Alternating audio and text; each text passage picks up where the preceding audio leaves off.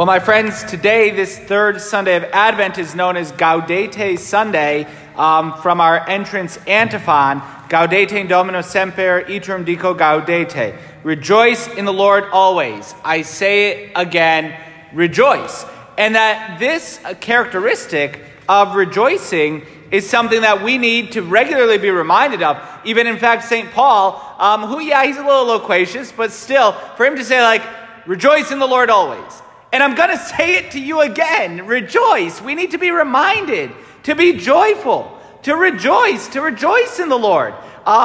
We should rejoice that Almighty God has saved us. This is a cause for tremendous and deep joy. God saved us. He loves us.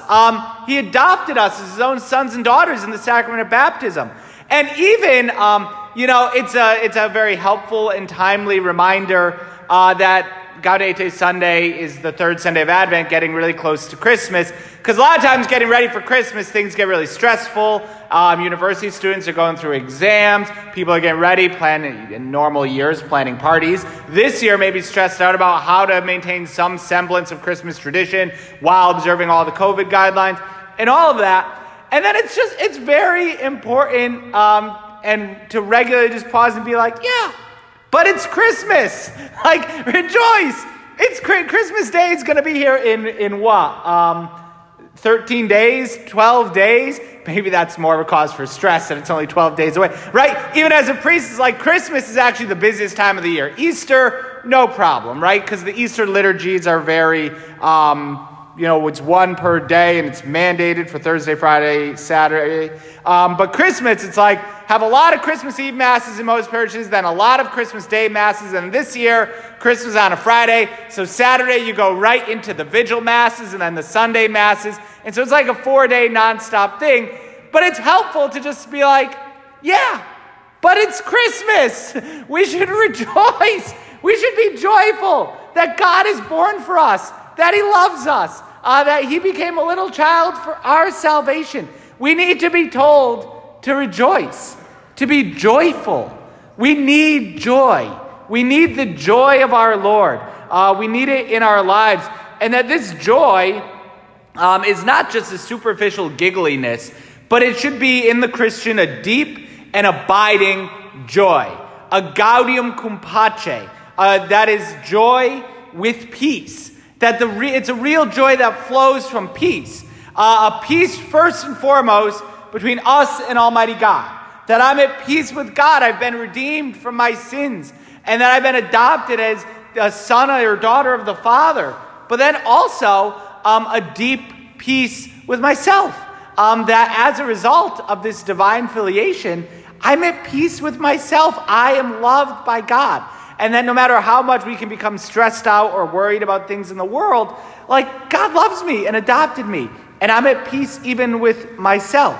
And that this peace as well is even in the midst of tribulation or difficulty, that we can still maintain peace and we can still maintain real joy with peace. And that the situation that our world is going through and all the difficulties and the pain and the uncertainty and the loss that so many people have experienced, that even in the midst of that tribulation, we can still have a deep Christian joy.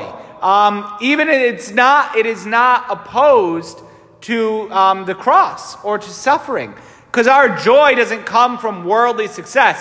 Our joy is rooted in the fact that God loves us. And even in a pandemic, even in sickness, even in the midst of confronting the death of loved ones, God still loves us and loves them. And that is the only cause for true peace and joy.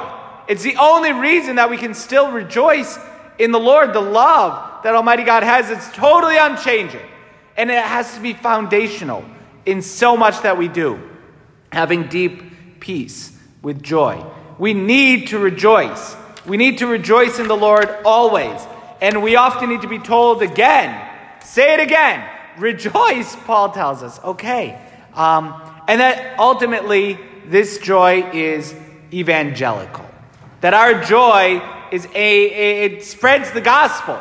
And it's not even something we try to do. right? We shouldn't be putting on fake smiles for people to think that we're so happy, let me put on that fake smile and sell something to you. No, but the deep peace and joy that we should have in the Lord is evangelical. It spreads the gospel because people see that we are deep down joyful.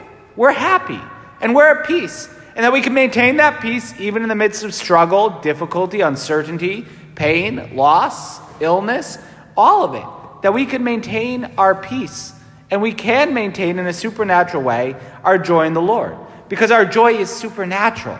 Like I said, it's not just a natural kind of giggly type thing. It's a supernatural, deep abiding joy that I have knowing the love that God has for me. That joy is evangelical. That joy is something that people see and they want. They envy it because of the deep and abiding peace and joy that they sense.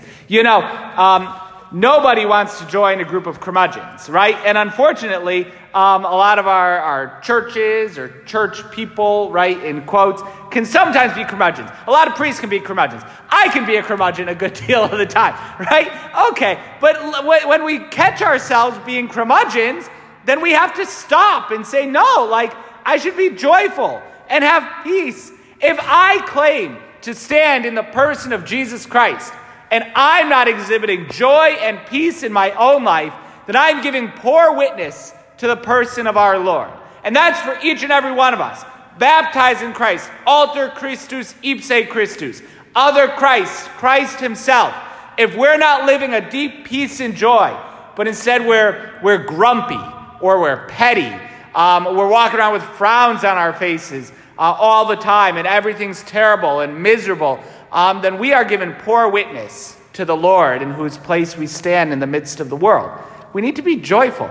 Let me tell you, I was so impressed. Our Focus missionaries were practicing at the beginning of the year, and you kind of can get it. We're learning how to get it as a society, unfortunately. But that they were learning how, when being on campus, how to smile with their eyes, right?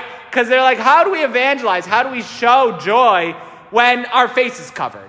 People can't see our smile. They can't see the normal, way of expressing joy. So they were all practicing. It was so ridiculous, but kind of funny and beautiful for its evangelical desire. How to smile with our eyes. How do we show people that we can be joyful even when a good portion of our face may be covered? How do we do that? Okay, they get it. They get that joy is contagious. It's evangelical. We need that. And as Christmas is approaching, it's a very good reminder. We need that joy. We need it in our own lives. And then just as a final point for that evangelical joy and that peace, that's something it's very important to remember on this Gaudete Sunday, just, 12 days, or what did I say, 12 days from Christmas? Yeah, 12 days from Christmas. That when Christmas comes, and I know I said this in my letter I wrote to the whole parish, but when Christmas Day comes, and there's maybe many more people at Mass, and they haven't been here, they're visiting, or it's their first time venturing out since everything started and shut down, and they're not used to the seating or the traffic pattern.